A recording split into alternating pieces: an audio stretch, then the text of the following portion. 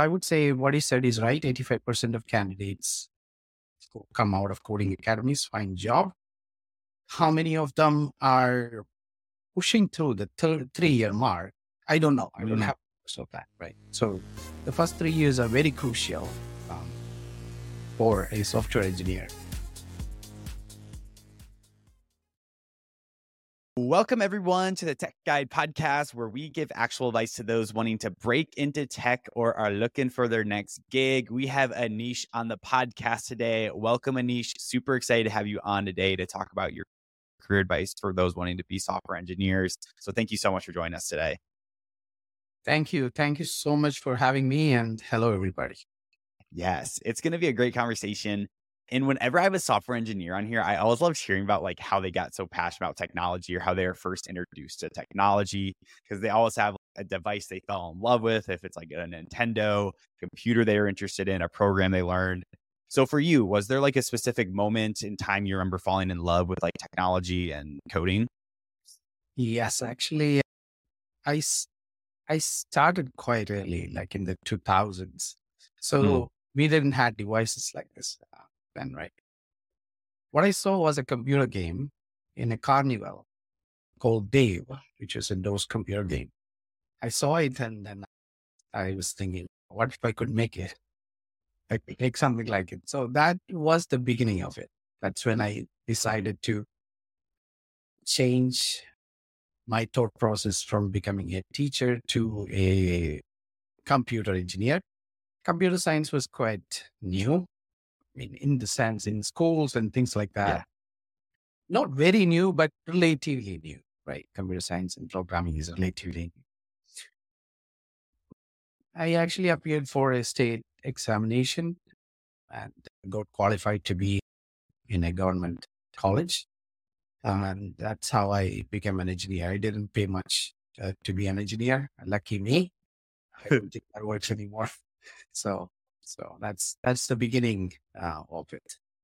So it started out at a carnival where you found a game that you love. Is that what I heard? It was on at a carnival. I saw a game and then I thought, this is cool.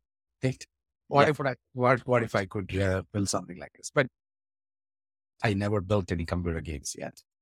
That is very fair. And I do want to talk about coding as like a general thing. That's going to be a big conversation for today. And we're going to talk about coding academies because you're a mentor at coding academies. You've been involved with coding academies, a little bit about coding academies. And I grabbed this stat to really kick us off because around 86% of coding bootcamp graduates found jobs within 180 days of completing a bootcamp. I'm curious, can you talk a little bit more about the value of coding academies? If someone's thinking, I don't know if I want to do a coding academy, what would be your pitch on why you should consider one? One main thing I could think about coding academy is that they are more tailored towards finding a job. They are not tailored towards teaching you about science. Fair, because those who are going to coding academies have the mindset of breaking into tech or getting into tech to make money, probably as the primary motive. And that's fair, right? Coding academies are tailored towards that, is what I think. So they kind of pick and teach you things through a short curriculum, which would help you land a job really quick. For example, some of the coding academies I have mentored at, they pick React, which is really hot. Web development. When you look at the number of jobs available for React versus number of jobs available for C, that's where they pick. Right? Traditional schools are, I would say, is a little different. They are more on teaching rather than finding a job, which is actually bad. Both of them can benefit from the success of the other, right? Yeah. And figure out or just have a balance is what my take is, right? So I would say what he said is right. 85% of candidates who come out of coding academies find job. How many of them are pushing through the 3-year mark? I don't know. I don't have so that, right? So the first 3 years are very crucial for a software engineer. Those numbers are also something coding academies are pretty new. So it's very recent. So those numbers we may get in next 5 or 6 years to see where these folks are, these 85 or 100 folks are with respect to being in leadership positions in different companies, or with respect to becoming managers or leaders and whatnot. To answer your question, coding academies have a very thin target. That's to find you a job in tech. They're very good at it. They're very good at it, which I have seen. Yeah. By the way. Yeah. Well, I'm curious. Of course, I have to ask the question: why, like, the first 3 years, like, so critical in someone's career? Yeah. So the first 3 years for a software engineer, I wouldn't be able to tell about anybody else. So the motive behind you becoming, or you want to break into tech, that kind of veer off in the first several months. And that's when you have to hit the hard reality, because Coding Academy teaches you for 9 months, but this career is constant learning of 90 months. For other jobs, right? There is no stopping. I started building software in C++ for 4 years. And then I moved to Windows development, built machines in healthcare, like MRI machines and things like that. Yeah. Built wrote software for that. I didn't wanted to move into web development, and recession made me move into it. And then I left that. I learned this, and then some of the technologies I learned, they died. So it's a constantly evolving and changing space. So that is the reason why I say the first 3 years you sort of would figure out it suits you well. If you are in, for example, writing code, do you enjoy doing it? Do you want to pursue that? Or if you are focusing on becoming a leader, do you want to become a staff engineer? Or you want to become a project manager eventually? And then do you enjoy leading people? Those sort of things will come out of after that first 3-year period. The first 3-year period is, I generally think, what I do is prime. What I build is the best. Yeah. The language I use is the top. That's Yeah. generally what I felt. I'm C++. This is the best language in the world, right? I know, and Java. Yeah. That's what I thought, right? So then eventually you mature enough to see through things, and then you see at the end of the day, engineers do the job, but it's just tools, right? Yeah. Which is our frameworks. So that's what my thought about the initial phase of your career. That's when you literally get shaped up. And then you sometimes you feel like you're not cut out for this. Sometimes you feel like, yeah, I can push through this. Yeah, that's what I think you made an important point too, because a lot of people probably do go into software engineering because it is such a high paying job. I don't know what the right out of like school starting wages, but it's high. It's probably 6 figures for a lot of different companies.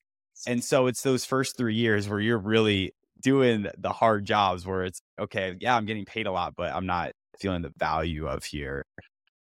I want to talk about like getting a mentor within the first 3 years. Within you hop into a software engineering role. Like, how important is it for someone to find a mentor to like really pull themselves out of it? Is it important in a software engineering role, or how do you approach that? It is important. Mm-hmm. Some shape or form, it is very important to have. At the time when I was right out of college and looking for a job in 2004, I would say I didn't know, or nobody told me, you need to have a mentor, you have to post or look for jobs here or there. I was just lucky to find a job, right? Some job. So having a mentor will help you take away some of those pain points. That's what I'm saying. Where am I going? What am I doing with this? How do I handle the pressure, right? A junior engineer feel the pressure, right? Feel pressure of delivering things. I mean, everybody feel pressure in computer science in general, in IT field in general, but junior engineers feel that a lot more, right? Constant change is happening to the work environment. constant pressure on delivering things breaking, right? Yeah. Which may not be very used to.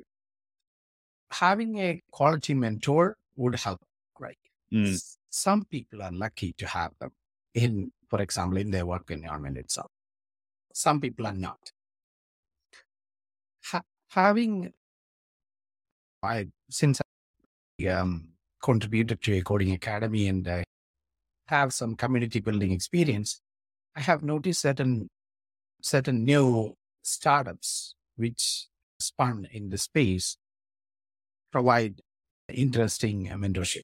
For example, mentoring club, which is mm, a startup, which is non-profit. The type of mentors they have, look at their profiles. Amazing. Folks who are from top 100 companies who are in for IT, sure. right? So I would suggest students to go look there if they can find one within their circle. Yeah. And I want to talk about a coding boot camp as well that may provide some mentorship, but you're going to provide light on that. Let's talk about the .NET Foundation, which is a nonprofit that you are involved with. Can you tell us a little bit more about .NET Foundation, the coding boot camp that is? Okay, so .NET Foundation is a nonprofit organization which actually builds and promote open source software pertaining to .NET. So mostly it's a nonprofit. That's a key thing, right? And it is Mhm. open source, but mostly promoting open source software closer to .NET. When I say .NET, things you write with C#, Azure, building WPF or libraries in .NET, libraries in C# and things like that, right? And they do have an education committee, which actually works with certain coding academies to give sponsorship to students who are in need, right? But they don't have a coding academy as such, right? Mm, The coding academy where I have contributed to is a New York-based in-person coding academy called pursue.org, which is located in Paris. interesting. And yeah, what are some of the resources they provide students? If someone's like signing up, they're like, hey, like I'm going to do this. This is like what I want to do. Can you tell a little bit more about like the mentorship that they would get or some of the resources that would be provided to them? Sure. In the beginning, generally there are multiple levels of interview.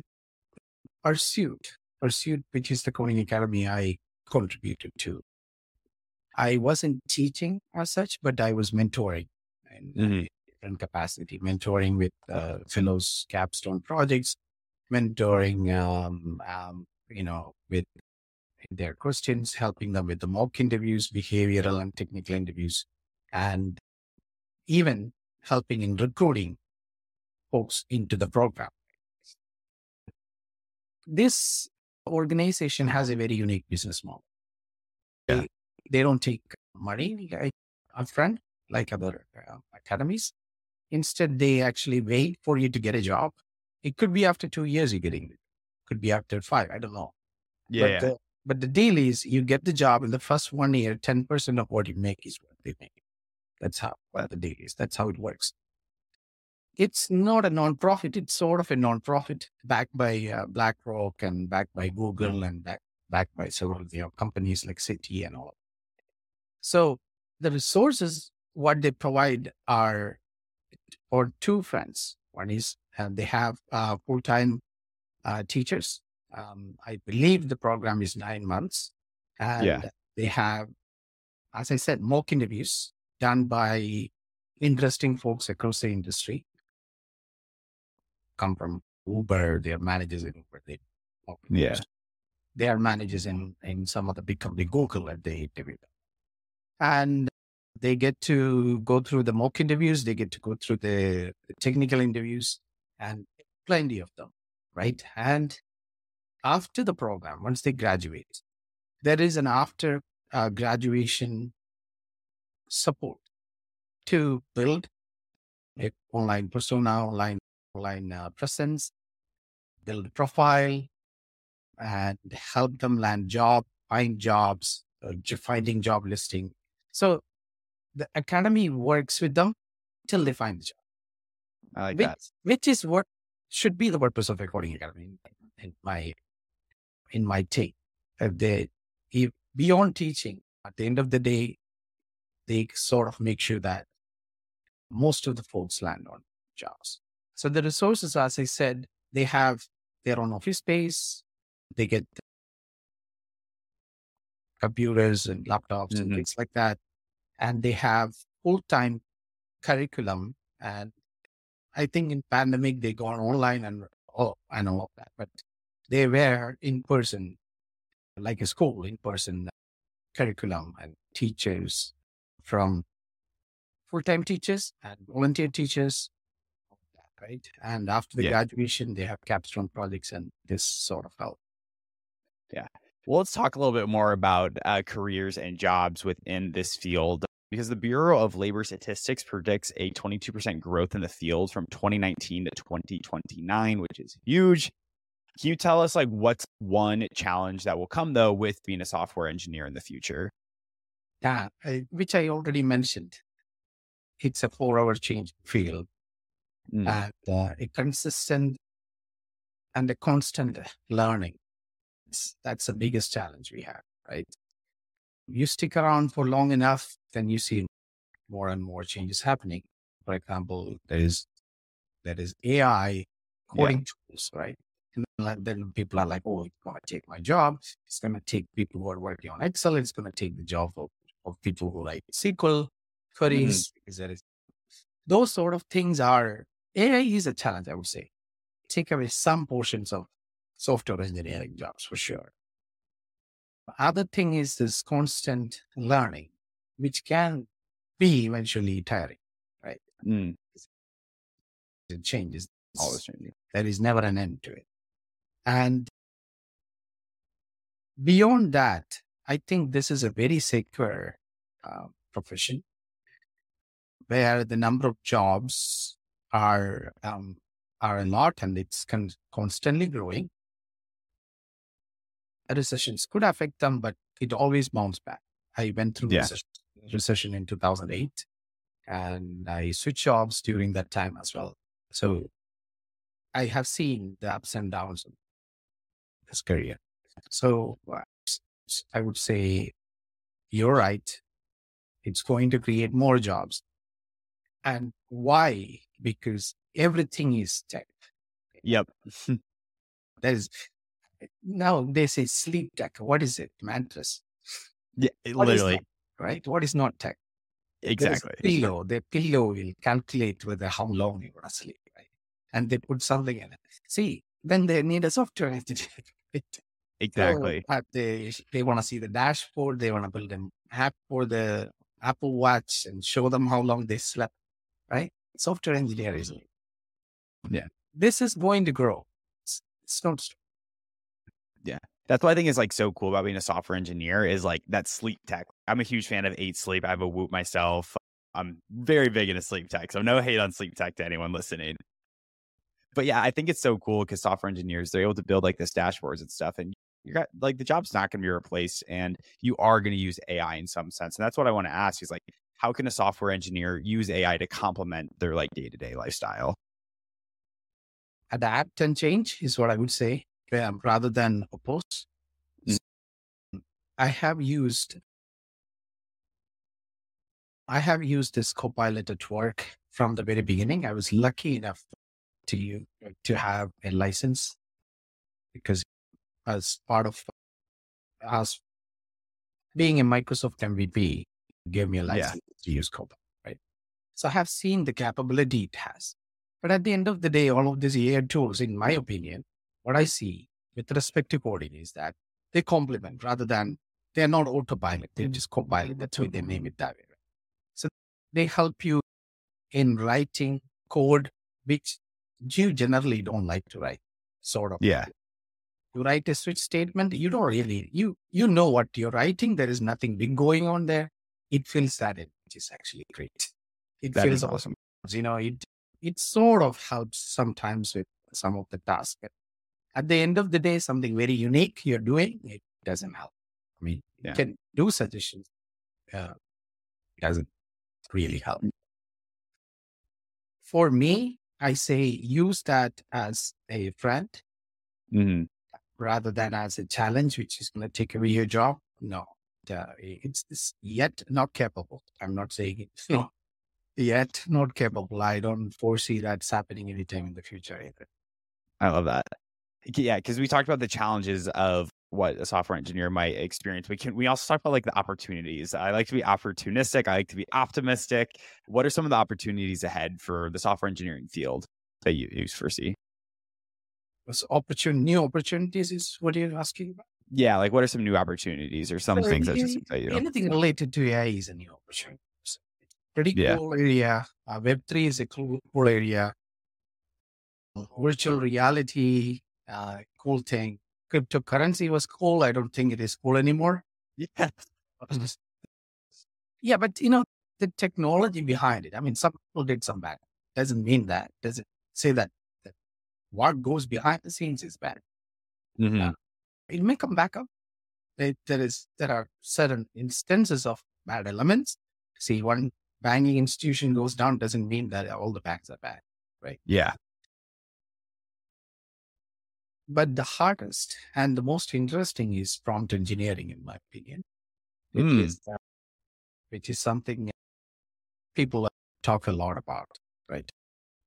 How to not really train an AI model. Prompt engineering is not that. It's just use the language and the tokens properly and arrange them in a way that you get a better response. That is something I have seen. I mean, at least in LinkedIn, is getting a big push, and people who are not trained in tech are also jumping on that wagon. Yep. Too.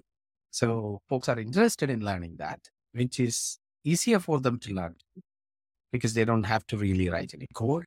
And it's much more easy. For example, a marketing fellow can jump on this prompt engineering thing and get a better result if we get really good at it. Yep. Yeah, and even if you're not even not being a prompt engineer, it's so important to be good at the ChatGPT prompts because you can get way better answers by just telling them something like a persona, like an employee size that you're targeting. So it is very important to get specific, and you are doing a little bit of prompt engineering, but not an official job title.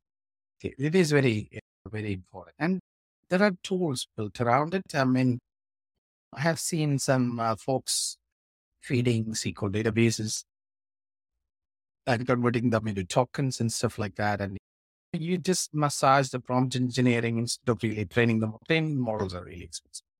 So use the prompt engineering and then some caching mechanism on top of it, along with certain tools. There are a lot of startups in that area. Some of the tools built by startups to build something which is very like a simulation to an actual training of a model. I have seen that. So, for example, you feed ChatGPT your organization's data and let it talk to you, right? Those sort of things people have been trying using OpenAI's, not ChatGPT, actually, I'm saying the models behind it, some of which are exposed through Microsoft Azure to train and get better information. All of these have, I mean, not a lot of programming needed, but these are present to folks who want to break into tech, but not so much into coding or doesn't like to code. These are areas where they can try and see if they like it.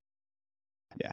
I feel like in the future too, a prompt engineer is going to pay very well. I've seen some AI jobs with Netflix and like all these AI, they're paid up to like $900K or something insane. But I bet a prompt engineer, I know there will be a job post soon where they get paid up to like $200K and they'll be like no technical skills required. Just be good at the prompts. There is always the saying of the curve. I think Gardner came up with this curve where there is something is introduced, just goes over a height that comes all the way down. And then there is a plateau of productivity, right? So AI is going up. So 900K jobs good today. I'm unsure whether it's going to be there in 2 years down the line, but I'm saying it's right now because then the skills they're seeking, the industry is lacking. Yep. You paid what you ask, right? When that gap is filled, then they become regular software engineers, I guess. Yeah. And I don't know how, like, how I feel about AI right now is like basically that curve that you talked about. I feel like we're definitely on the up, but like, I can also sense that people are not talking about ChatGPT as much on LinkedIn. About 4 months ago, it was crazy on LinkedIn, all the ChatGPT stuff. And it's honestly died down. So I don't think we're on the down yet, but there might be. I don't think it'll be an AI winter per se, but the hype is starting to die down, and I've noticed it on LinkedIn. I don't know if you've noticed that, but I have seen in LinkedIn every other post was you are using ChatGPT wrong. oh, it's awful. You have 9 ways to use it, right? So all the influences, I mean, LinkedIn influences. I don't know whether that word is right, influencer in LinkedIn, but it is actually. There are influences. So they all jammed into this wagon, and they enjoy that, right? Yeah. Yeah, I mean, it came down. Yeah, but it's still a great industry to be in. Everyone's talking about it, and it will not go away. And I do want to talk about it just in our last little segment here. So you need the hard skills to obviously be a great engineer. You need to be able to know your SQL, React, C++, all of these different ways. But can you tell us like 2 soft skills someone should acquire to be a great software engineer as well? I would say you don't stay a software engineer forever. So leadership skills is leadership skill and ability, the social skills, right? So you can be a basement engineer, right? Forever. I mean, yes, of course, we see that in the movies that they have basement. Yeah. That's not true for software engineers. Most of the software engineers are not that super smart, just like regular people who happen to have this job, uses their social skills equally to get to where we get to today, right? Beyond that hard skills, I would highly recommend grabbing the social skills, ability to convey what is in your mind in a non-engineering way. I always say, take your engineer out before you get people who are not engineers, right? So they don't want to hear your engineer. They want to hear how things work. They don't want to hear what goes behind the scenes. So that is an extremely important skill to communicate with your team. And so nowadays I see in interviews, they use this behavioral interview. I mean, I don't know how successful they are because people are on their best behavior when they are. Yeah. So I don't think that really works. Like, behavioral interviews really don't work. But they still do it anyways. But that's the essence of those interviews, are to find those soft skills, right? To be a team player, right? Your skills and your technology and everything else behind, and helping each other. So that's how generally teams thrive. Not one superstar engineer can run a company. Exactly. He doesn't know how to play well with the team. He has to go out. Right? So that's what my take on it, right? That's a main and most important soft skill. Other things are, I would say, look for ways to grow beyond. Look for ways to grow beyond your regular call of duties, such as get involved into other activities. Across teams, across the organizations, beyond the company you're working on, and build a strong network. Because I don't know whether how hard loyalty you have with your company. One recession comes, and you get wiped out, right? So it's always important to build a strong network beyond the organizations you are. And that's another skill you need to develop, sustain. I love that. And yeah, everyone always talks about networking on here. It is so important. And like someone young in their career, they might be like, oh, I hear networking all the time, but it is like so important. And our podcast that we had last week with Ajay Yus, he's a software engineer at Walmart. And he also said what you first echoed is really like you need to take these engineering problems and put into business terms that everyone can understand, because an engineering mind might work a lot different than a marketing, ops, or sales mind. And so being able to convey that is a real key to having a successful career. Yes. Well, we will wrap it up there. That was awesome advice. Thank you so much, Aneesh, for joining us today. Where can people get in touch with you, learn a little bit more about you, and say, hey, I listened to the episode, loved what you do? LinkedIn probably is one place they can find me. Look for my name, and I should be the first one, I guess. So that's one place they can find me, and they can also look up Startup Plus, which is a community I'm building in New York City. I started building it during the pandemic when people were afraid to come out of their basement and meet in person, right? So I started building these in-person events. I did 50 of them in New York City. I have pitch events in New York City. I have networking events in New York City. I currently have about 10,000 members across different event platforms such as Meetup, Eventbrite, and LinkedIn, and all of that. That's where some of my work outside of my work is involved. And I'm also building a small application called Remito, which helps you compare international money transfer providers. You know what their fees are and who is giving you better rate and things like that. So which the app actually supports about 60 countries right now, which is also one of my passion projects. And you can look that up, Remito.app, online. Well, you have a lot going on. Everyone definitely reach out to Aneesh. You are awesome. So thank you so much for joining us today. Awesome episode. Thank you, Ryan. It's wonderful to be here.